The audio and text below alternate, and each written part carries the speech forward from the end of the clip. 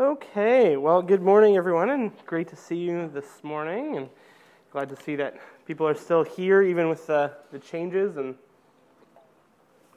stuff like that, and the regulations. I know I've been super grateful this week that, despite all the changes, how we go about our church gatherings really hasn't changed that much, because we were already kind of at the same capacity that they've now required for us.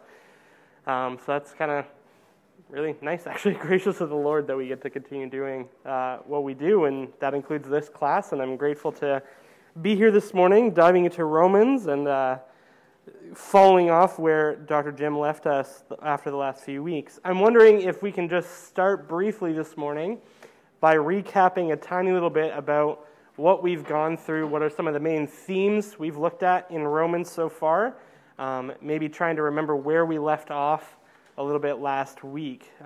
Has there been anything, I guess I should say, from the first, 1.5 chapters, or partway through chapter 2 now, that has really stood out to you about the book of Romans as we've been studying this time, or anything that seems to keep coming up as we discuss the book of Romans? Anything?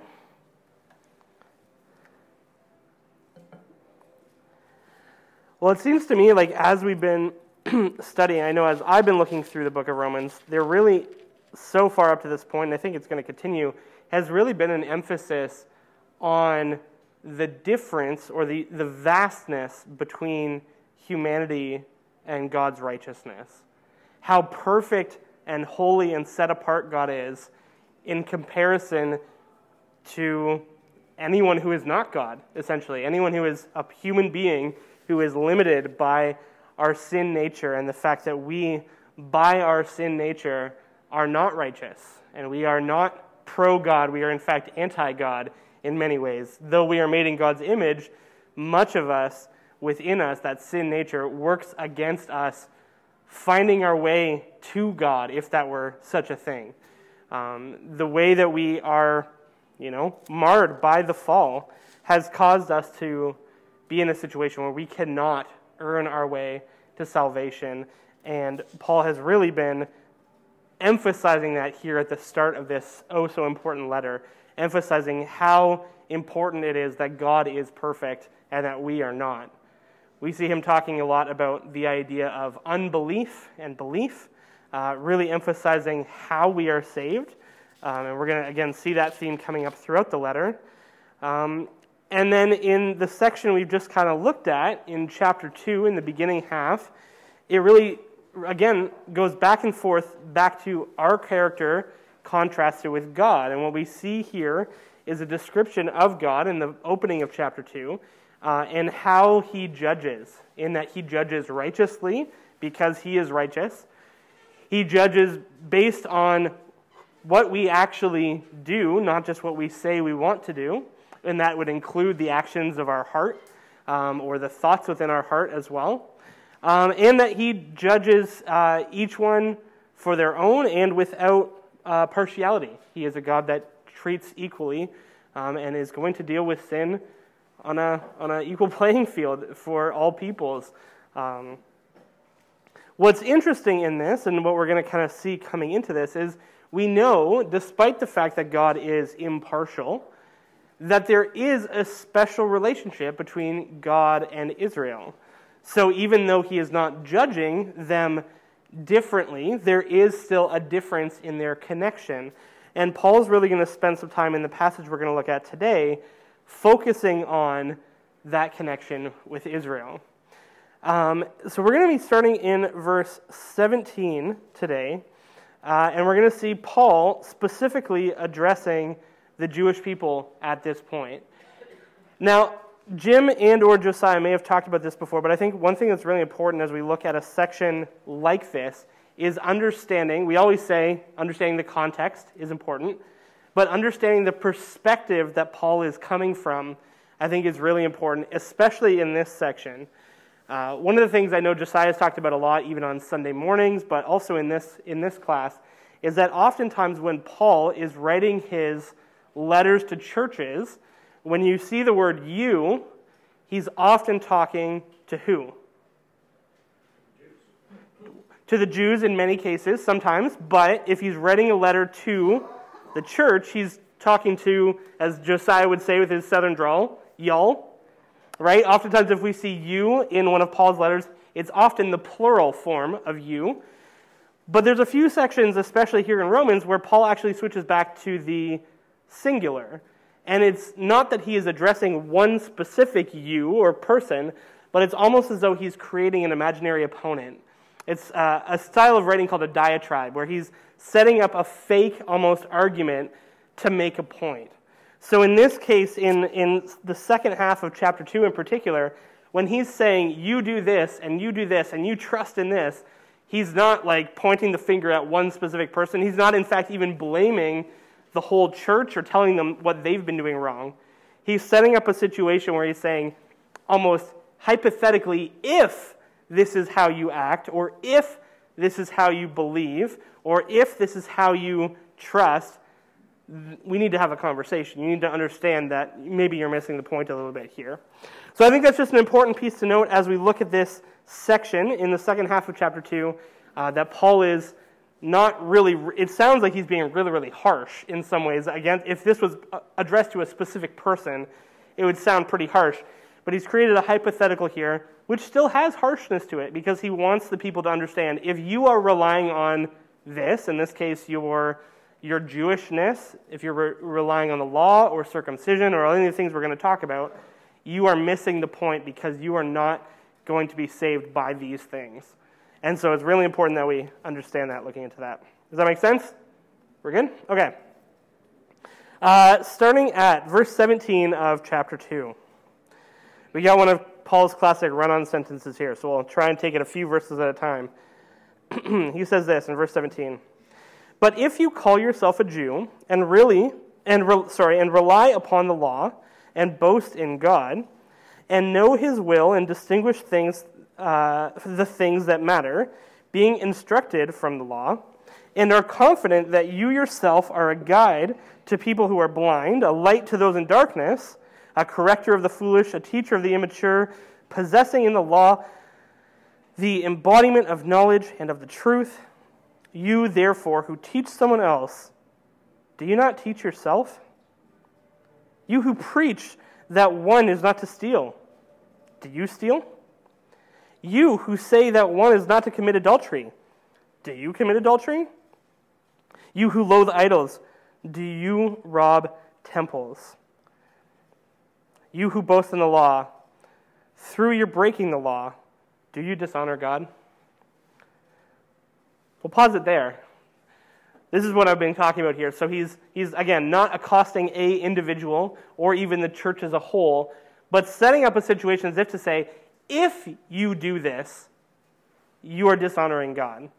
He's asking these rhetorical questions, right? He's saying, he starts off in the first few verses by really listing off a lot of positive qualities, right? He says, you who call yourself a Jew and rely upon the law and boast in God. Well, those are good. You want to, relying upon the law, he's not condemning that. That's great. You rely upon the law, okay. You boast in God, sure. I'd rather boast in God than anyone else. That's a good thing. You know His will and distinguish from the things that matter. Like, that's again a compliment. Like, he's saying, if you are an Israelite, if you trust in the law, you boast in God, you want to discern God's will, you know right from wrong, discerning what's important, you're instructed by the law, these are great things. You can be confident that you yourself are a guide to people who are blind. This would be a reference to probably you think you are the ones guiding the Gentiles or leading them towards salvation. In verse 19, a light to those in darkness. You know, we're all called to be that way. These are great things. A corrector of the foolish, a teacher of the immature, possessing in the law the embodiment of knowledge and of truth. So he's setting up this hypothetical person. If this is you, you trust the law. You boast in God. You believe in Him. You discern what's right from wrong. You try and do what's best. You want to lead the blind. You want to correct the foolish. Like, this is great. If this is you, and some of his listeners or readers might be hearing to me like, yeah, that is me. Yeah, I try and do this. And then he changes his tone in 21. You, therefore, who teach someone else, do you not teach yourself? And so imagine this. Imagine you're sitting in a situation, you're maybe hearing a sermon, and maybe Josiah's preaching, and he's like describing all these incredible things. You're like, actually, I'm pretty good at those things. Yeah, like I like to pray. Praying is good. I read my Bible. This is great. And then he stands up and says, you who read the Bible, you who pray, you who say you trust in God, do you really trust in God? And you're sitting there like, oh, I don't know now. Like, do I? It's kind of the question he's asking here. You who teach everyone else or claim to teach others, do you even teach yourself? Do you really believe what you say you're believing is sort of the question here? You who preach that one is not to steal, do you not steal? I mean, most of us would say, I hope not. We would say it's wrong to steal, and hopefully we don't. But he's asking the question that, again, gets back to the heart of the matter that is going to force whoever's listening to this, whoever's reading this, to ask the question, well, do I practice what I preach? We think of the times, it's particular, I mean, we're just going through Matthew still in the main service, from the Sermon on the Mount, when Jesus says, you say not to murder, but have you ever hated anyone? It's pretty much a very similar kind of question here, right? You say not to commit adultery, but have you ever lusted? It's almost what Paul is doing here. You say you shouldn't steal, that's great, but do you ever steal? You say that you shouldn't commit adultery, but do you ever commit adultery? He's saying, you know what the law says. You know the letter of the law. You know what God's instructions are. Do you obey them perfectly? Is essentially the question that it boils down to. You know what is right, but do you actually do what is right? You know what the law is. Do you actually keep the law in its entirety? So again, we look back at the context of Romans up to this point, Paul contrasting God's perfection, his righteousness, and humans' unrighteousness. Here it's as though he's addressing the law itself and saying, we know that the law is good. We know that God created the law. God wants them to follow the law. And it's great that you know the law. But if you're not perfectly holding to the letter of the law, there's an issue. There's a disconnect here. And I think that's what he's starting to get at here with the people. He says, you say you loathe idols, or you who loathe idols, do you rob temples? Talking about the fact there was people at the time, perhaps in Rome, that would say, do not bow to idols, do not boast in idols, anything, but they would go in and destroy Gentile temples to the other gods, and maybe steal the idols to melt them down and tell themselves, I'm doing a good thing, I'm burning this idol to Artemis or whatever it is, but then use that in their own temple. We have plenty of examples in the Old Testament where God says, no, don't just take their stuff and use it. Like, burn it to the ground. This is no good. He's calling up this kind of double standard. He's asking the question to a hypothetical opponent, you know what the rules are, do you actually follow them? You know what the law is, do you actually keep to it? It's an important question. One that's no doubt convicting to the people he's writing to, and I think can be convicting to us as well. How often can we stand before ourselves or before the Lord and say, I know what God expects of me. Do I actually do it? I know that God says, do not murder, and I haven't murdered. Have I hated? That's a different question. And take it a different. We know the Lord wants me to be honest. Have I been fully honest with everyone? I know the Lord wants me to give of myself and sacrifice of myself. Have I done that to the extent? It really opens up this hypothetical question of when we know the Lord's will and don't do it. When we know what God wants of us, do we always do what he wants of us? Verse 24 takes it even further. Quoting from the Old Testament, he says, the name of God is blasphemed among the Gentiles because of you, just as it is written, which is implying that he's calling out specifically Israel here and saying, if this is the way you're living, you can assume that the Gentiles are noticing. In fact, he might be getting specific here and saying, Gentiles are noticing when you claim to live one way, but you don't actually live that way. When you're not practicing what you preach, when you hold everyone or claim to hold everyone to this standard of the law, but you yourself are not living up to it, the name of God is blasphemed among the Gentiles because of you. There's people, Gentile people, who are saying, why would I ever follow that God? They say there's all these rules and that God wants us to live this way, but they don't even live that way. Why would I follow that God? I don't know about you, but I can find that a little convicting too when I think of the people that I connect with, my friends, my family members, who know what I do for a living. They know I work in a church. They know I'm a Christian. They know I believe in God. How many times have I lived in such a way or acted in such a way that causes them to question why they would follow the God that I follow? I like to think there's times that I've acted in positive ways that have pointed to a good reason to follow God, but I know for a fact there's times in my life that I haven't lived the way that I would want to live or claim to want to live in front of those that I'm trying to witness to. And I find this, it's convicting. It's a lot. Any thoughts about any of this so far? I've been talking a lot, but any thoughts about this?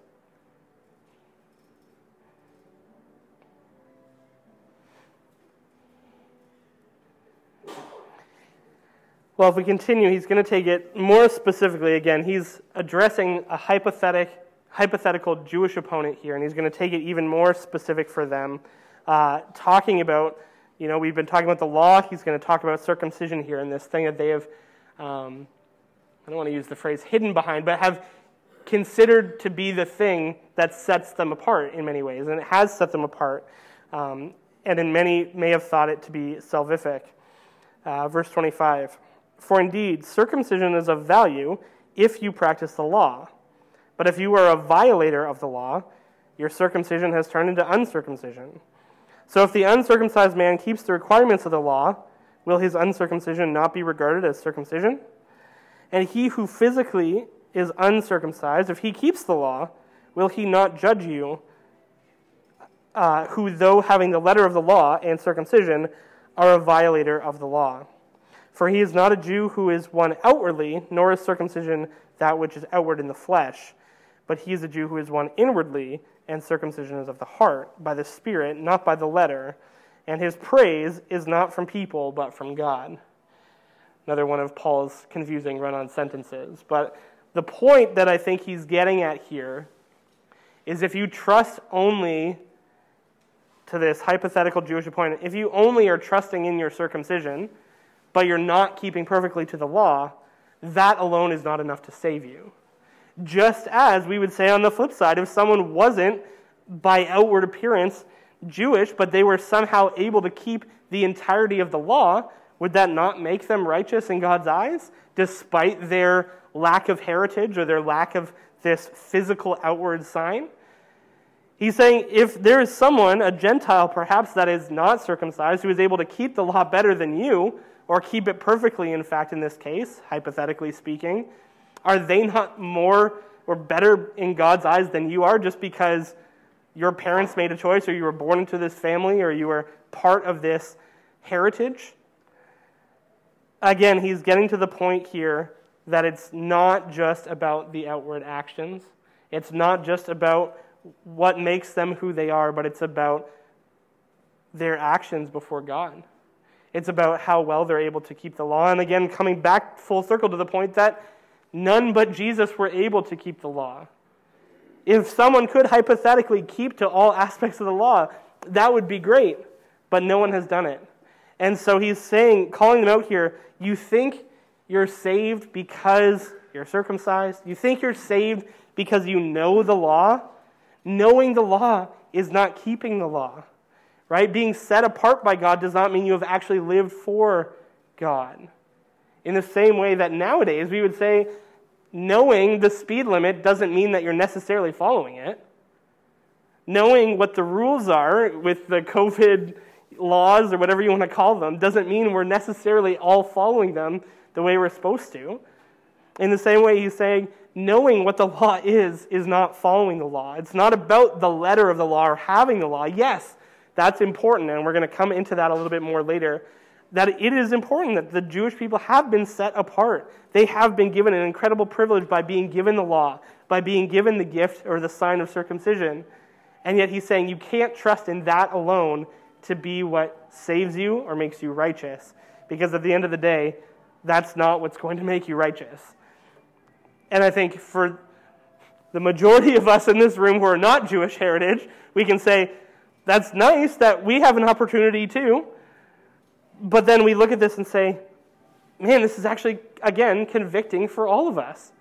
Because whether we would say we're under the law or not, we are now under obedience to Christ. And I know for a fact, I'll speak for myself, that I have not been perfectly obedient. And I'm sure that none of us have been perfectly obedient either. And so again, we have to ask ourselves the question, coming out of a passage like this, whether it's addressed to us directly or not, are there times that I know what God wants me to do and I don't do it? What am I trusting in for my salvation? And hopefully we would say salvation by grace through faith in Jesus Christ, which is the point that Paul is going to get to. But again, we have to ask ourselves the question, where's my obedience at?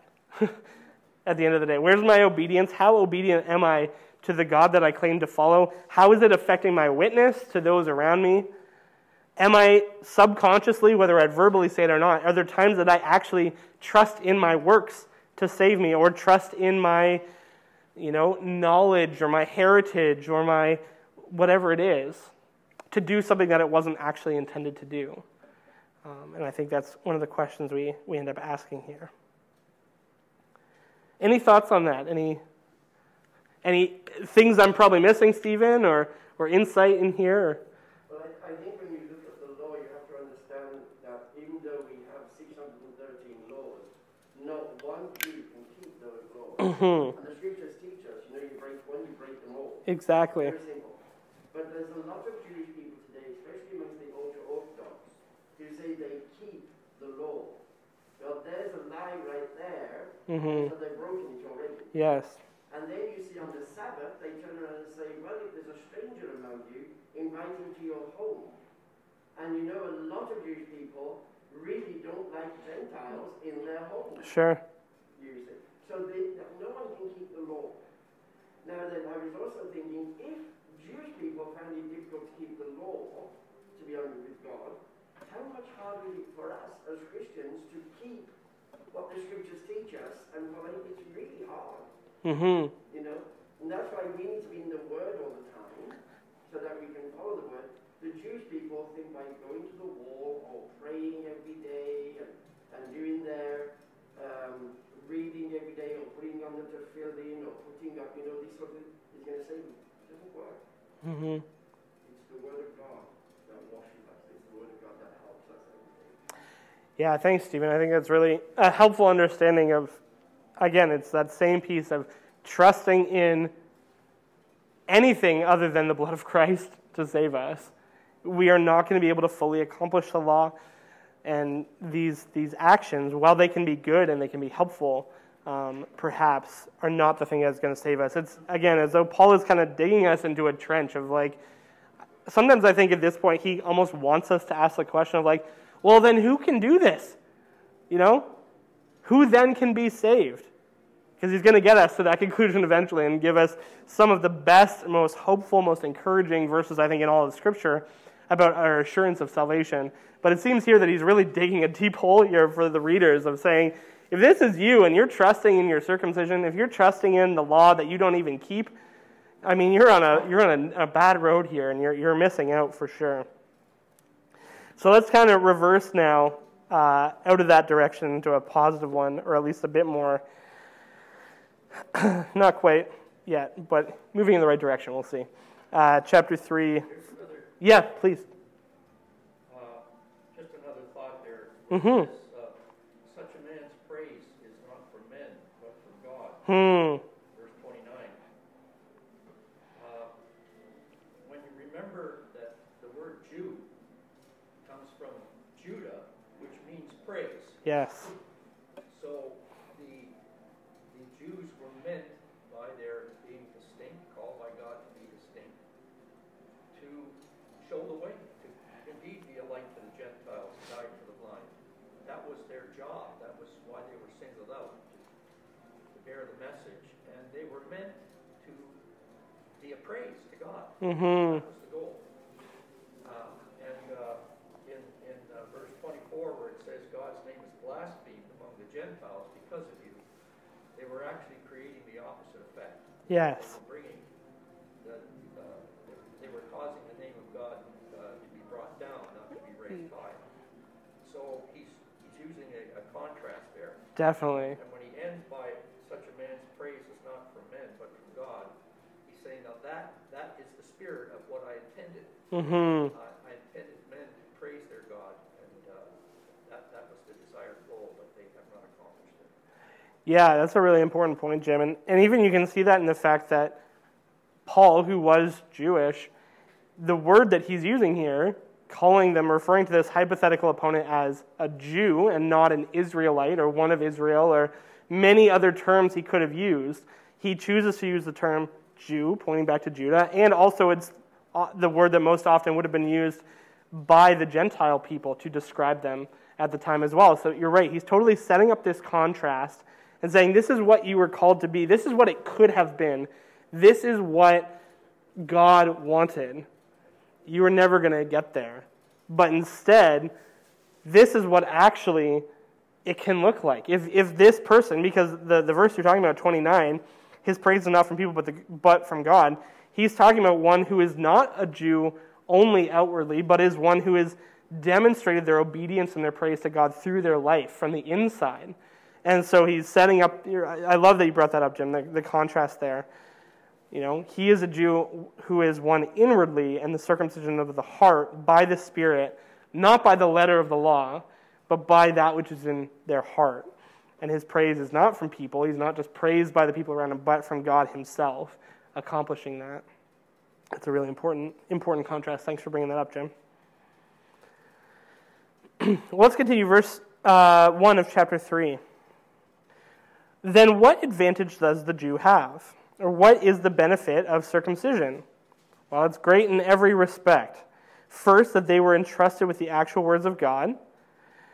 What then? If some did not believe, their unbelief will not nullify the faithfulness of God, will it?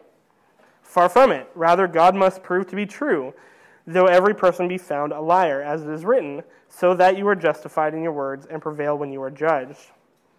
But if our unrighteousness demonstrates the righteousness of God, what shall we say?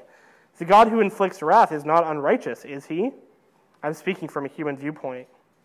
Far from it, for otherwise, how will God judge the world?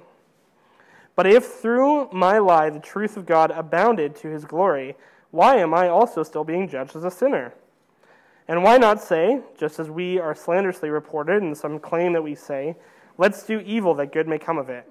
Their condemnation is deserved. I'm going to pause there for a sec. What we can see here is Paul setting up, again, following this hypothetical argument he's had with this hypothetical opponent, he now brings up these hypothetical questions or arguments or oppositions that a person, specifically here a Jew, might respond to after he's made these claims. You know, the law isn't saving you because you're not following it. Your circumcision doesn't save you. So now he brings up all these questions that a Jew might respond with and ask in response, and he gives responses to those responses. So it gets confusing, it gets very back and forth, there's lots of weird question marks and weird sentence structure, but let's try and work through them one at a time. And the first one being, you know, here's an opposition. Well, then what advantage does the Jew have? What is the benefit of circumcision? Almost as if we would ask in another way of like, so are you saying, Paul, that the Jew doesn't have an advantage or that circumcision means nothing?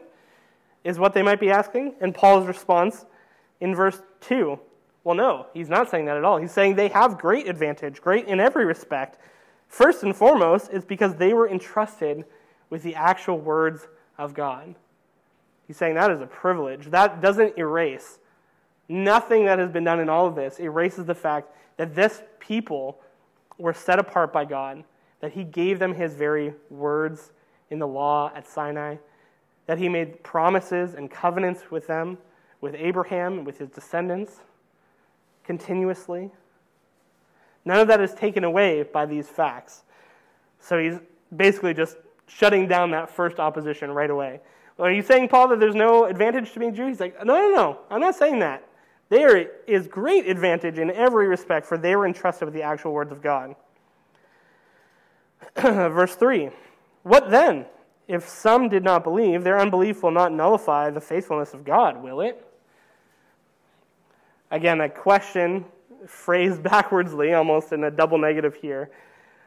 But basically saying, oh, so Paul, are you saying because they're not faithful that God, or they don't believe that God has broken his promises?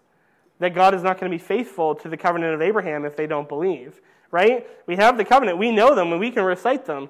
We know that God promised he would bless every nation through Abraham. We know that God promised a king would come, that he would offer salvation, that this nation would multiply. Well, Paul, are you saying that if we don't believe that God's not going to be faithful to his promises? Is basically the question that's being asked hypothetically. Verse 4, far from it. Rather, God must prove to be true, though every person be found a liar, as is written, so that you are justified in your words and prevail when you are judged. He's saying, no. Don't you dare. Don't you dare suggest that because you're not willing to believe that God is somehow not going to be faithful to his promises. We can ask that or say that about ourselves now. Like, we cannot say that God has not kept his promises, or will not keep his promises. God will keep his promises to Israel. God will keep his promises to the church. God will keep his promises to those he made the promises to. Again, we want to be careful not to assign promises around that were made for one people group to assign them equally to another people group. But God cannot lie. We know that from Scripture. He is the God who cannot lie, and so he will be faithful even if everyone else is a liar, it says. Paul's saying, even if everyone else is untrue, you can trust that the one who will be true is God. So don't you even suggest that somehow God's trying to look for a way to weasel out of his promises, because that is not the God that we're talking about here. He gets even more serious in verse 5. Here's the next one. But if our unrighteousness demonstrates the righteousness of God, what shall we say? The God who inflicts wrath is not unrighteous, is he? And we have this little, it's in brackets in mine. I'm speaking from a human viewpoint. This is almost as though Paul catches himself saying something in a hypothetical argument that he wants to make very clear, I'm not being blasphemous here, even though this argument is blasphemous. He's bringing up a hypothetical argument, and he wants to make it clear, by the way, this is purely human perspective. This is for the sake of argument. Like, I don't believe this. He doesn't want anyone quoting this saying, oh, see, Paul suggests that God is unrighteous. He says, no, I'm speaking from a human perspective here. Don't think badly of me because I'm making this argument.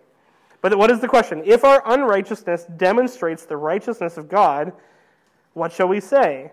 The God who inflicts wrath is not unrighteous, is he? It's saying, if God can still point to his own righteousness through our unrighteousness, is there not a situation where God is unrighteous in his judgment? And Paul's like, again, how dare you? How dare anyone believe this? Again, he's having a hypothetical argument here, so it's not like he's accusing one person. But he's saying, we can never say, just because we are sinful and God finds a way to point to his own righteousness despite our unrighteousness, let us never say that God is unrighteous in his judgment. To put it in a different way that maybe makes a little more sense or is a little bit clearer, there's the issue of grace. There's that many people have an issue with when it comes to Christianity. Many people have an issue with the grace that someone could live their whole lives doing evil, but according to the Christian belief, if they come to the Lord and ask for forgiveness and believe in Jesus, by his grace, through faith in Jesus Christ, they can be forgiven and spend eternity with the Lord. Some have pointed at that and said, how is that fair? How is that fair that someone can spend their whole life doing evil and I can spend my whole life sometimes doing bad things, but living a pretty good life, and at the end of the day, we both end up in heaven together? How is that fair? Doesn't that mean that God's unfair? How can a just God punish neither of us, despite the fact that this person did evil their whole life? I mean, I'm sure many of us have heard that or thought that perhaps at times. Paul's saying, don't even dare. Don't you dare mar the character of God. Don't you dare defame his character and suggest that God is not righteous because he chooses to be gracious to those who turn and believe in him. Just because God can take a sinner and use their sin for his glory and flip it around to point to his own righteousness, don't accuse God of being unrighteous, because that is not at all what he is doing. Pretty intense. I think there's another Yeah. side to that too. Yeah, please. And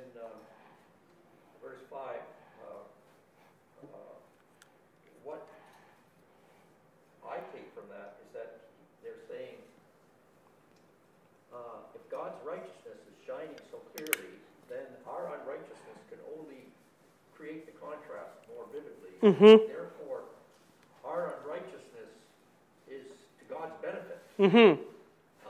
It shows how perfect he is because we are so unperfect. Is that kind of what you're getting at? Then why should he judge us? Because we're actually displaying how perfect God is by giving the contrast of our imperfection. Yeah,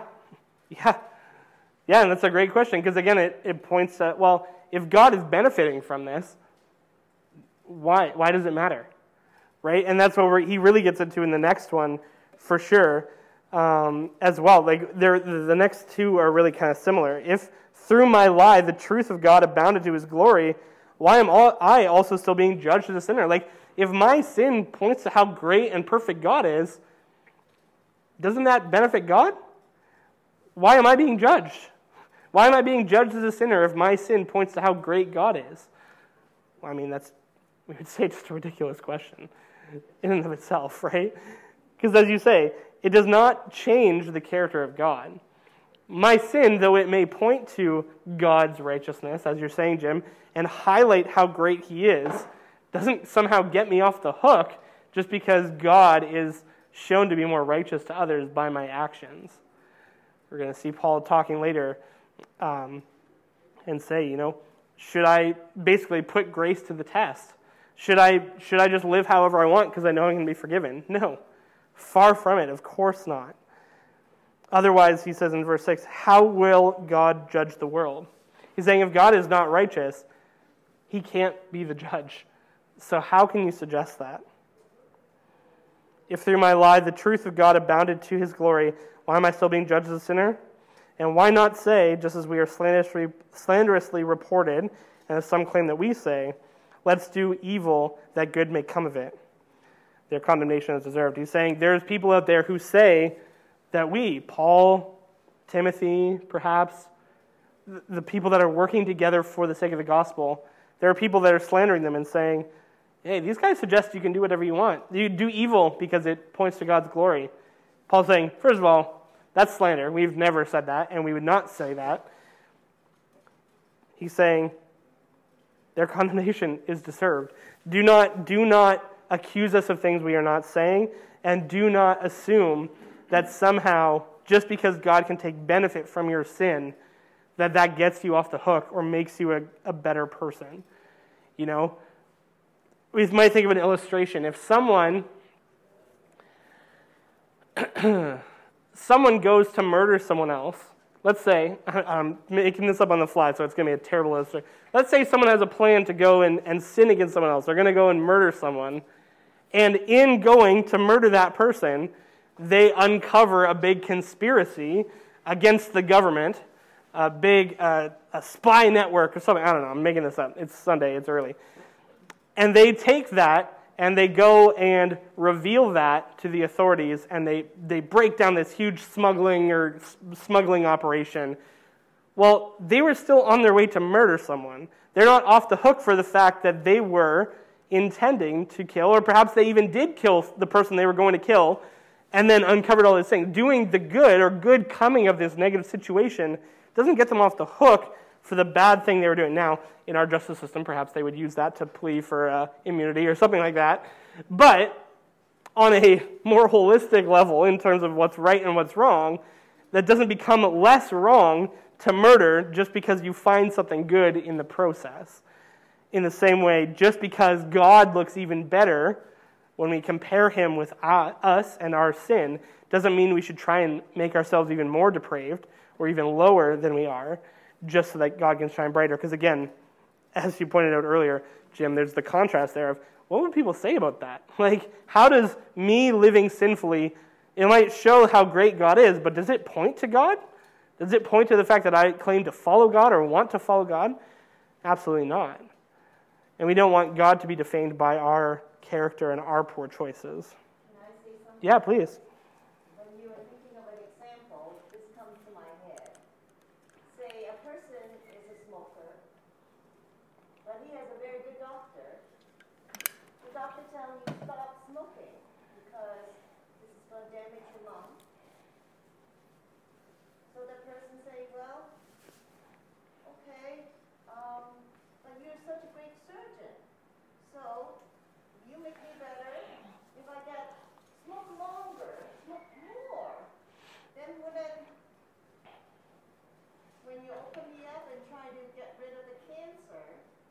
even more brilliant surgeon. So I continue to smoke more. Sin is very damaging to us. People might not see it like that, but it's like continuing causing damage to your body so that you can say, hey, I'm doing you a favor, doctor. When you cure me, because you could, so then what a wonderful thing. It doesn't make sense. What a great... Sometimes I see it. That's a great example because it works in a couple levels because, if someone is saying, I'm not going to give up smoking because A, you can fix me down the road, and B, when you do fix me, how much greater will it be for you that you cured someone who is even worse off than if I stopped now? And worse, you got secondhand smoking. Oh, sure. But for people around you, influenced by you, will see that, will talk to you, and that's, again, it's the same thing, like you said. Yes. You're making an example in people around you, and that's, Yes. it's not like, oh, just go get it fixed and you'll be fine.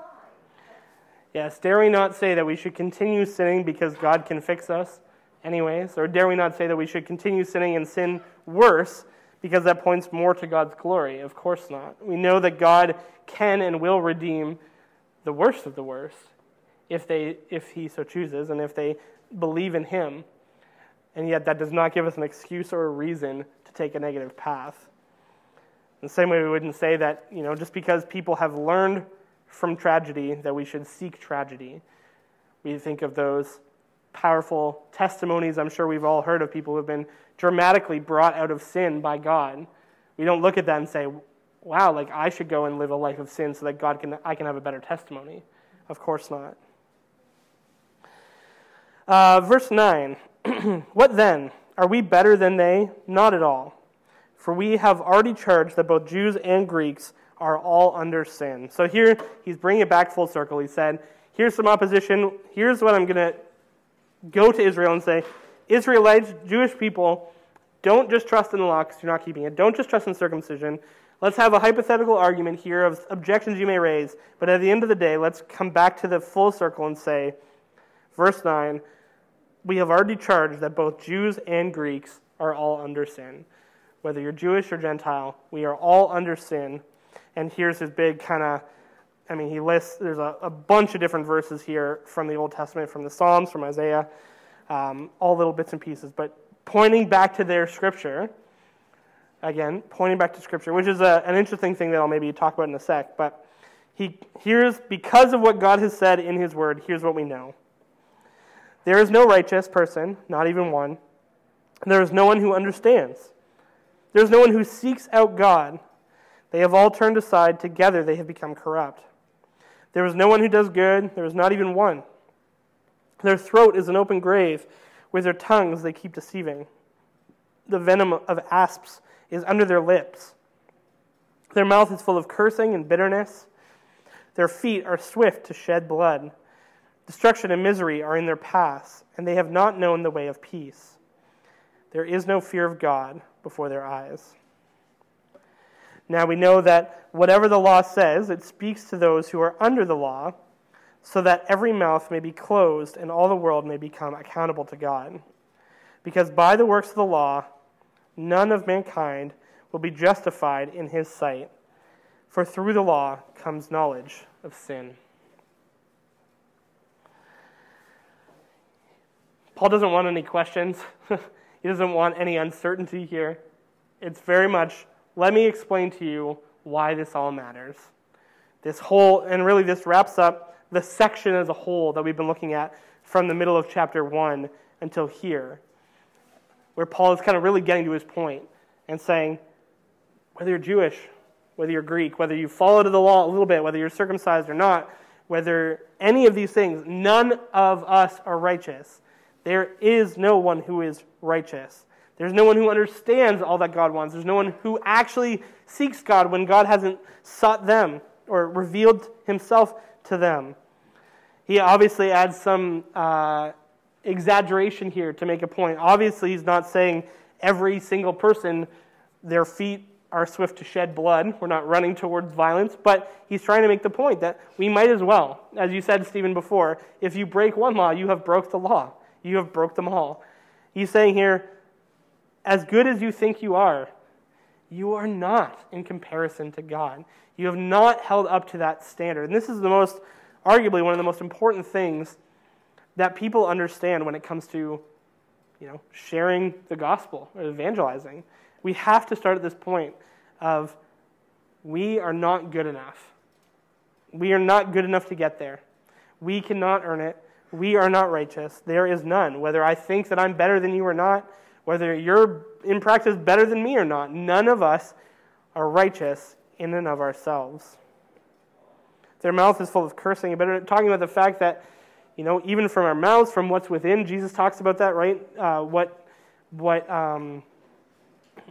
Not corrupts, I don't think is the word he used, but he talks about the fact when, we just talked about in Matthew, when the Pharisees accuse his followers of not washing their hands before they eat, and he says, right, it's not about what's on the outside, it's about what comes from within. And it's the same kind of thing we're getting at here, is our righteousness is not about our actions, because we cannot do enough actions to earn our way. We cannot do enough works to make ourselves this way. We cannot just find our way there. I think when Paul was writing this to you, he was looking at the Jewish people because of the fact that everything that we do as Jewish people is tradition. For instance, circumcision. You ask a Jew today, why do they circumcise their children? They say tradition. Yep. And the law, and they mix them together. Yes. Then we have in Judaism, especially in the ultra-Orthodox, the Orthodox and so on, Yes. we have one main man who is the chief rabbi, Yes. who thinks he is next to God. So what do people do in Judaism is that they look to him and say, he can do this, and he's telling us that we're safe. Yeah.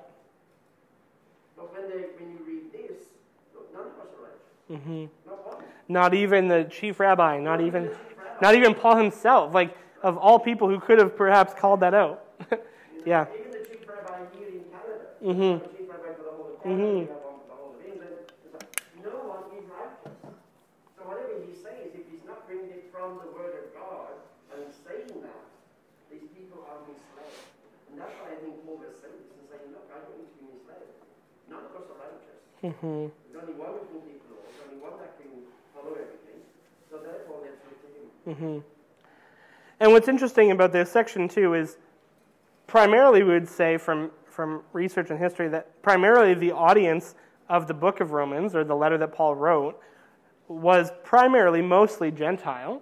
There would have been Jewish readers and audience as well, but we can see even the fact that Paul ends his discourse here, this couple chapter discourse, with Scripture, rather than someone like, say, in the book of Hebrews, who starts with Scripture because of a primarily Jewish audience. Here he's talking to the Gentiles, convincing them all these things, ending with Scripture to kind of round it out, bringing the Jewish people in as well. And what does it do? What does this Scripture do, ultimately, is it equalizes, right? So although he just finished saying that there is advantage to being a Jew because of what they have received and what God has done for them and chosen in them, and yet here we have this equalizer. God judges impartially. God is righteous. We are not. Whether Jew or Greek, we are on equal playing field before the Lord when it comes to his righteousness and his justice. And verse 18, this describes our world now, does it not? There is no fear of God before their eyes. Like, that is the almost ultimate nail in the coffin. Like, no one's righteous because they can't earn their way, they can't do it, they can't keep the law, and yet, what else in the midst of all of this? There's no fear of God. And we would say that about our world now. There's no fear of God in their eyes. Everyone's just concerned about what they can do in their own strength, what they can accomplish on their own, what's in it for me. There's no fear of God in their eyes. And then, as I said, 19 and 20 really round it out and say, we can know the law. That's good. But let's be reminded here that the law and knowing the law is what shows us ultimately that we are not righteous. Knowing the rules shows us how much we have broken the rules. Knowing what God expects is what reveals to us how much we have failed in that expectation. We know that whatever the law says, it speaks to those who are under the law, so that every mouth may be closed and all the world may become accountable to God. Basically saying, we all know at least some of it, whether it's written on our heart, whether it's been given to us as our nation, whatever it is, we know what God wants. So it basically, so that every mouth may be closed. So we all shut up and just stop arguing. We all shut up and stop saying, I can do this. But rather just trust in the Lord is the direction that Paul is going to get to in the next verses. None of mankind will be justified in his sight, for through the law comes knowledge of sin. We know that the law shows us how far deprived we are from God. And that seems like a really depressing place to end, and so I really just want to read the next verse, because I think it's helpful. I want to end on a positive note. But, this is like one of the biggest buts in Romans, or in the Bible. Oh, it's not even the next verse. Sorry. It's way further. I'm sorry, I read part of it. Paul's going to change his direction. He's going to talk about, okay, now given all this, that we cannot be righteous, there is a solution, and that is what we hope for. And I hate leaving on a sour note of we all suck. None of us are righteous. But we know this is Paul building us towards the anticipation of the fact that there is a solution in Christ. And we know that, and we're going to go worship that same God this morning. I hate ending on a sour note like that, but that's where the text leaves us. So Paul purposely is leaving some or trying to create some tension, so I guess we'll get to deal with that tension for another week before we come back to it next week. Any other thoughts or questions or concerns before we wrap up today? Yeah, Rick. Okay, so just an observation, and Mm-hmm. listed in Acts as well. Okay, I'll read two things. Okay. The name of God is blasphemed among the Gentiles because of you. And then if you go over, then that's 2:24. yeah. Yep. And then if you go over to 3:9, so what then are we Jews any better off? No, not at all, for we have already charged that all, both Jews and Greeks are under sin as Mhm. it's written. So I don't know if this is right or not, but like I said, it's something I noticed in Acts. Mm-hmm. So when we say Jews, that means they're Jews. If they say they're Hebrew, that means they're saved.